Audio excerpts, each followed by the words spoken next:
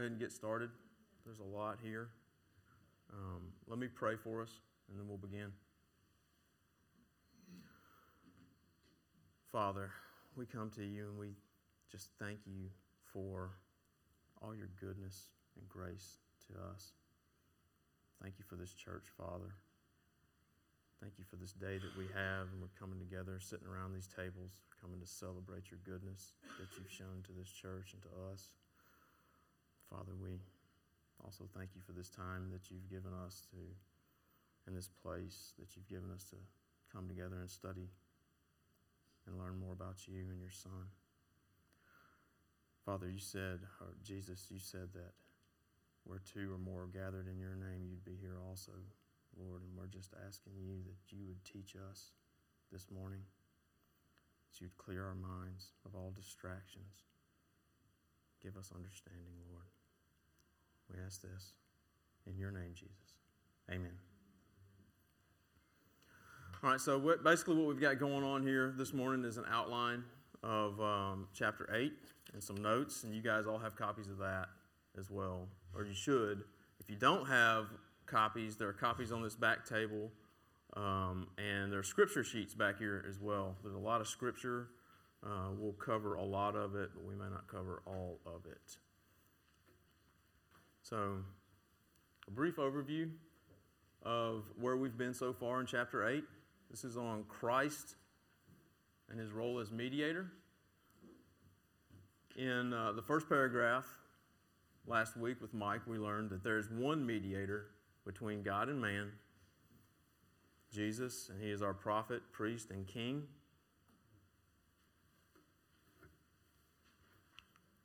In paragraph 2, we learned that Christ has two natures. He is truly God and truly man. The Son of God took on a human nature with all the common infirmities, yet without sin. Jesus is really divine, and he is really human. For in him the whole fullness of deity dwells bodily, we read in Colossians. In paragraph 3, we also learn that he is full of the Holy Spirit, and that the Father called the Son to the office of mediator. And the Son was our willing mediator. And that brings us to where we're at today, paragraph 5. And I hope that we can have some discussion. There will be questions. I don't pretend to know all the answers. So you can ask questions. You may not get an answer, but you're welcome to ask questions. So, paragraph 5. The Lord Jesus, by his perfect obedience and sacrifice of himself, which he, through the eternal Spirit, once offered up unto God, hath fully satisfied the justice of his Father, and purchased not only reconciliation, but an everlasting inheritance in the kingdom of heaven for all those whom the Father hath given unto him. Wow, so there is a lot in that, right? So let's look at the Lord Jesus by his perfect obedience. So Van Dixhoorn points out here in his commentary on this part of the confession that there are two levels of obedience that are in view here. Christ's perfect obedience as the mediator. So as the Son of God, he honored the Father in coming to the world to save God's people.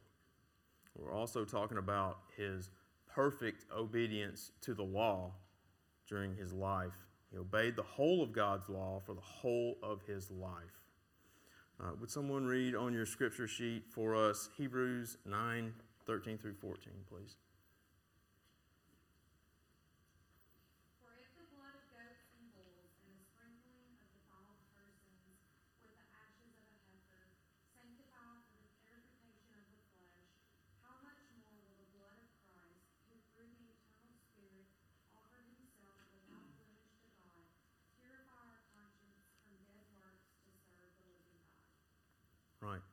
So he offered himself without blemish. So his obedience was perfect. So Van Dixhorn says that two levels of obedience are in view in that verse, Romans 5:19. And I'll read that for us. For as by the one man's disobedience the many were made sinners, so by the one man's obedience the many will be made righteous.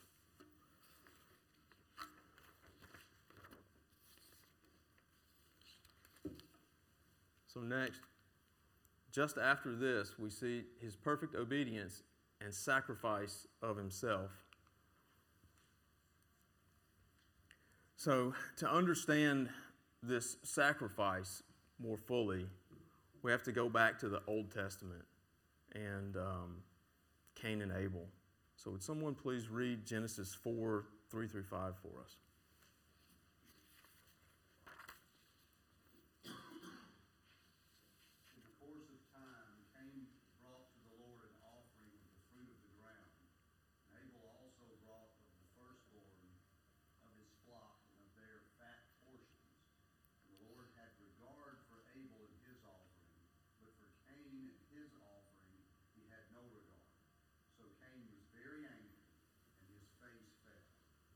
So right here, just outside of the garden, we have Cain and Abel, and we see that sacrifices have become a part of worship to God. There's an acceptable sacrifice and an unacceptable sacrifice. And then after this, throughout the Old Testament, we see a seemingly endless cycle of sacrifices. So, Can I make a... Sure.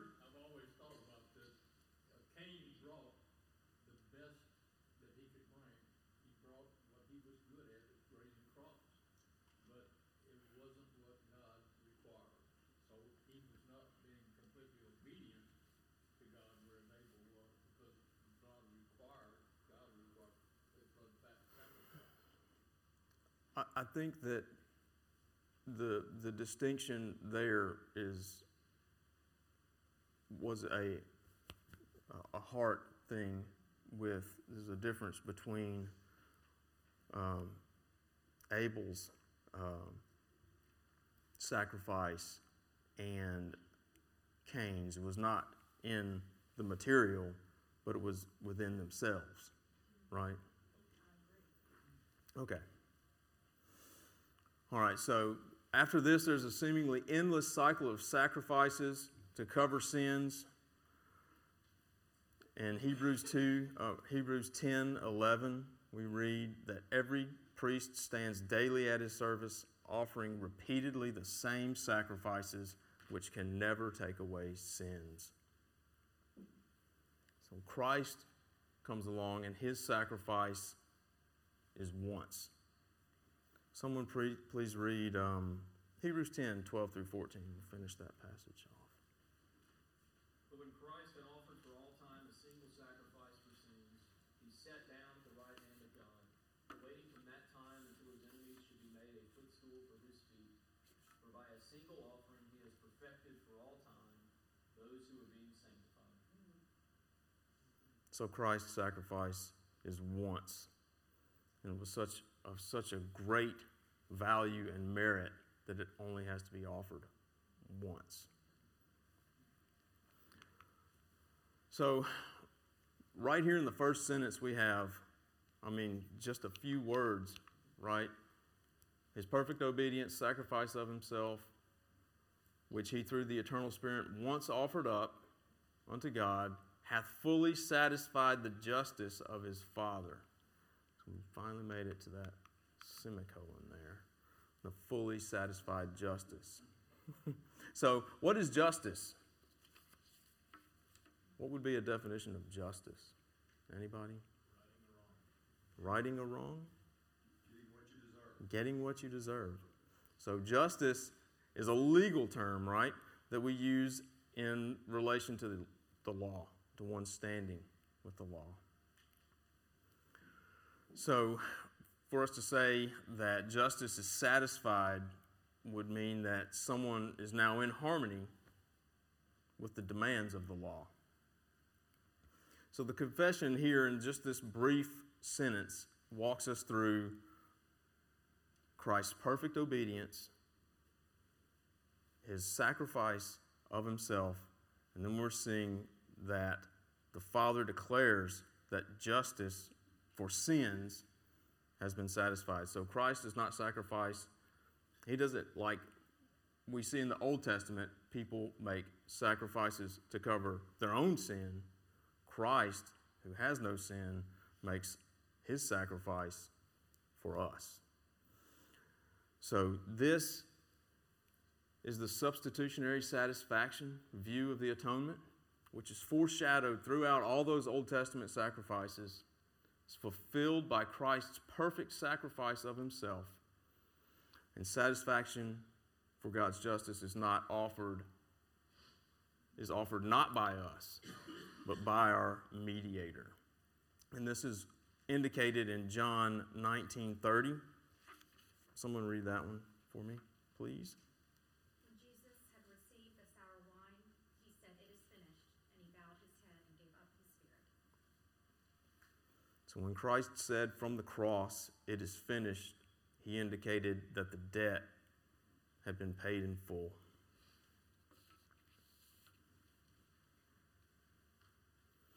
When we read this, I always think about the hymn Before the Throne of God. I think about a lot of hymns when I go through this. I don't mind. So, for God the just is satisfied to look on him and pardon me. And we sing that, and that just sticks with us. And that's exactly what the confession is teaching us there. So what kind of obedience did Christ offer? Perfect obedience. What did Christ sacrifice? Himself. For whom did Christ make this sacrifice? For those whom the Father gave him. That's right. That's what the confession says. What did this purchase for the believer? Again, that's at the end of this. Not only reconciliation, but an everlasting inheritance in the kingdom of heaven.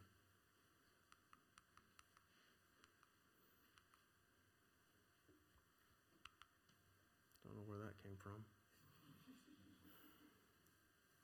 I think that was the next part of our confession there. Paragraph 6. Although the work of redemption was not actually wrought by Christ till after his incarnation, yet the virtue, efficacy, and benefits thereof were communicated unto the elect in all ages successively from the beginning of the world, in and by those promises, types, and sacrifices wherein he was revealed, and signified to be the seed of the woman, which should bruise the serpent's head, and the Lamb slain from the beginning of the world, being yesterday and today the same and forever. So here we see redemption is communicated or applied to the elect. So the difference between the Old Testament and the New Testament is one of promise and fulfillment. So the Old Testament saints looked forward to Christ. The Old Testament saints look forward. The New Testament saints look back on his fulfillment. Somebody please read Genesis 15:6 for me. And he believed the Lord, and he counted it to him as righteousness. So those who trust in the promises of Christ are justified by their faith. All the benefits that we derive from the work of Christ were also given to Abraham. We get that from John 8:56, which says, "Your father Abraham rejoiced that he would see my day. He saw it and was glad." So, again, the Old Testament rituals were pointing toward Christ and the need for a perfect Redeemer. Will somebody please read Hebrews 10, 1 through 4? For since the law is but a shadow of the good things to come instead of the true form of these realities, it can never, by the same sacrifices that are continually offered every year, make perfect those who draw near. Otherwise, would they not have ceased to be offered, since the worshippers, having once been cleansed, would no longer have any consciousness of sins? But in these sacrifices there is a reminder of sins every year, for it is impossible for the blood of bulls and goats to take away sins. Right.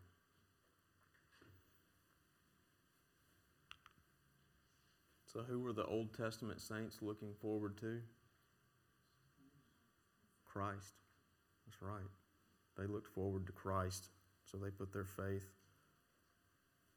in his coming, the coming seed of the woman. To whom did the promises and sacrifices point to in the Old Testament? Christ. They point to Christ. So what was Abraham's faith counted as? Righteousness. Absolutely. So all the benefits of Christ's death, it happened once in the timeline, in our reality, not in some anywhere else, in some heavenly sphere, right? Happened once in our reality, but all the benefits are communicated to the elect throughout all ages. Justin, I just, you get this question all the time of how people were saved, how were people saved in the Old Testament? And like another example this morning of how valuable the confession is to have it and to be familiar with it, because you can point people to this, show them this is what the Bible teaches, It's also funny, that's such a huge question, and here they have it in one little paragraph of the confession. But Right. just to point that out again while we're going through this, because it answers these questions that we have all the time and gives us a resource to point others to. So. Absolutely. Absolutely. All right, so apparently something happened in our taking this from Apple to Windows. Should have had Becky prepared for it. Yeah, I know. 7th paragraph. I'll read it for us. It's in your hymnal as well, or on your sheet there. Christ in the work of mediation acts according to both natures, by each nature doing that which is proper to itself, yet by reason of the unity of the person, that which is proper to one nature is sometimes in Scripture attributed to the person denominated by the other nature. So that's confusing, right? Clear as mud. So the one thing that we always have to remember the confession here is really teaching us about biblical language, and we'll get to that. But what we have to remember is that there's a person who saves us. It's Christ that saves us, not his human nature, nor is it his divine nature, but Christ himself acting according to both natures. It's important to remember that Christ is one person forevermore with two natures, and he remains as a whole person, our mediator. So, knowing that, we can move on to the communication of attributes, which you'll be able to read all of it down here on your handouts. So once again, we have to refer back to paragraph 2 of the natures of Christ. And we read that he has two whole, perfect, and distinct natures, the Godhead and the manhood. They were inseparably joined together in one person without conversion, composition, or confusion. So what is true of either nature can be attributed to the person of Christ. However, what is true of one nature may not be said of the other nature. So what the confession has here is the whole person of Christ in view. And we see that when we come to the biblical language. So sometimes in Scripture, the human nature of Christ is referenced by way of a divine attribute. Would someone please read Acts 20:28? I think we'll see this a little better illustrated in the scripture here.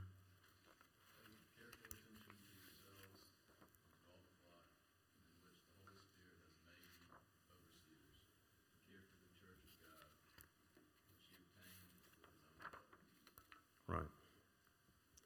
So, we're pointing to the person of Christ here in this scripture, even though, if I can find it here, it says, care for the church of God, which he obtained with his own blood. So, does God have blood? No. Jesus has blood. Or, the opposite can be true, the divine nature by way of a human attribute. We can look at John 3:13 there. It says, no one has ascended into heaven except he who descended from heaven, the Son of Man. So, obviously we're talking about Christ, the person of Christ. Because no man has ascended and descended from heaven. No mere man. So by which nature does Christ act in his work of mediation? Both natures.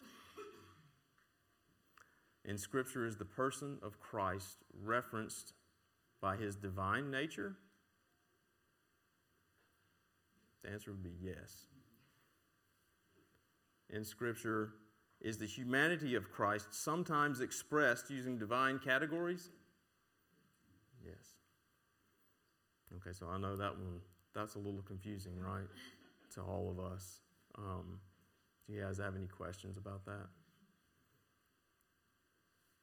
So just always remember when we come across those passages that we're talking about the person who is Christ. Justin, I don't know if this makes it more confusing or not, but our confession says the same thing about the sacraments. For instance, when Peter says baptism saves you, he's attributing an attribute of the saving work of Christ to the sacrament itself. Not saying that the sacrament saves them, but he's attributing an attribute to the thing that it represents.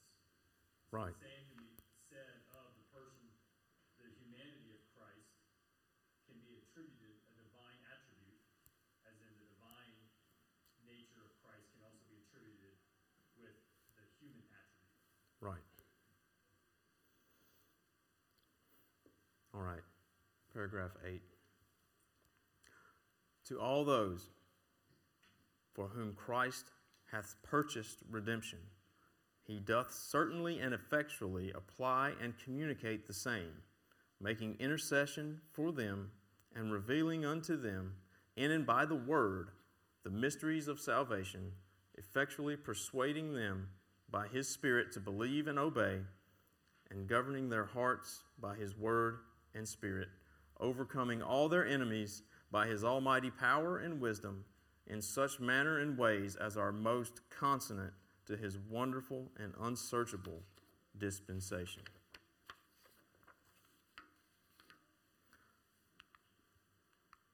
So here we have a definite atonement. The atonement not only made salvation possible for the sinner, but actually secures it. God does not simply hope that what he has done will be applied to his people. He makes sure that his work is effectively communicated to each child of God.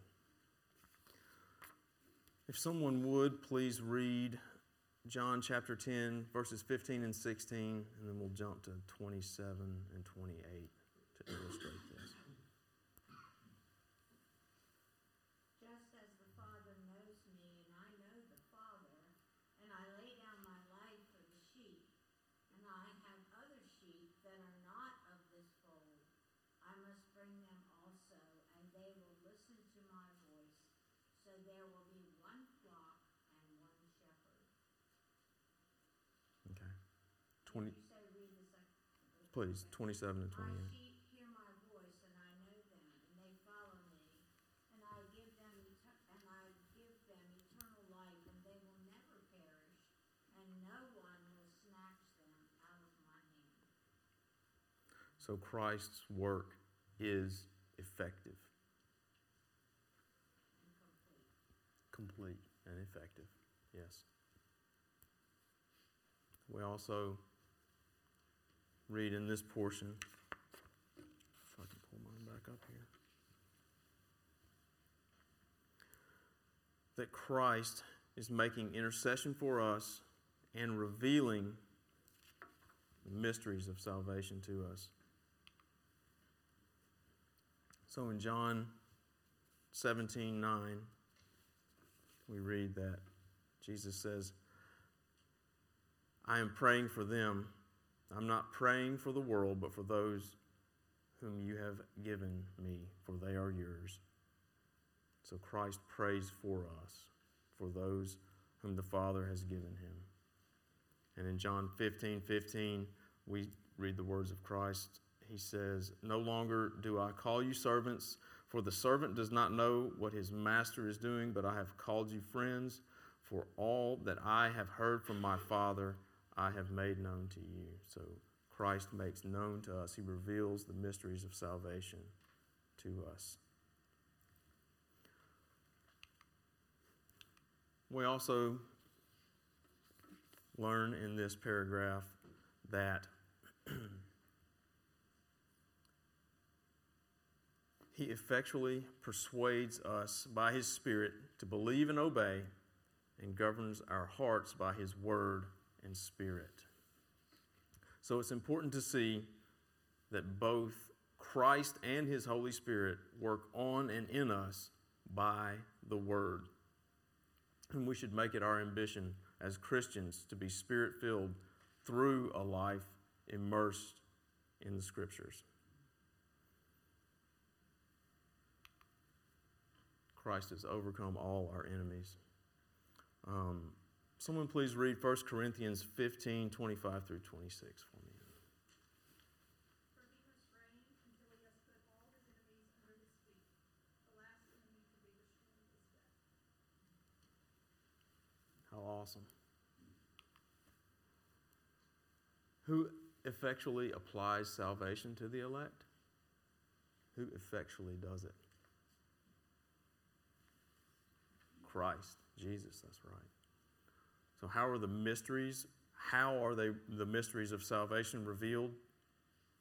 They're revealed by Christ in and by the Word and His Spirit.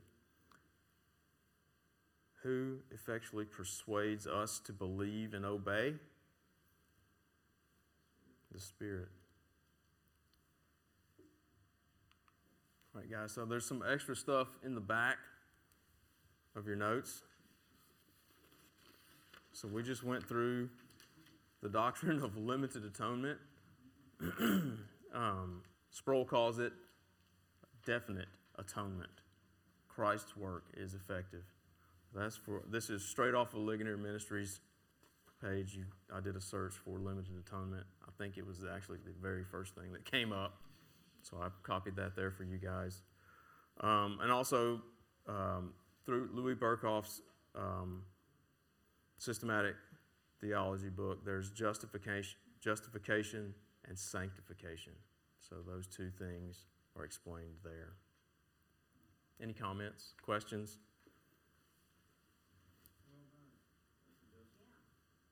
Thank you, guys. Not an easy subject.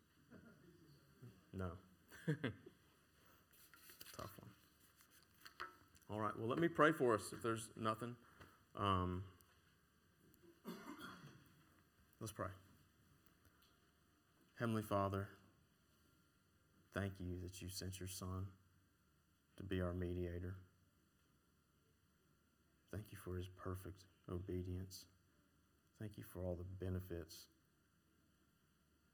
that we've received from his work. Father, we ask that you would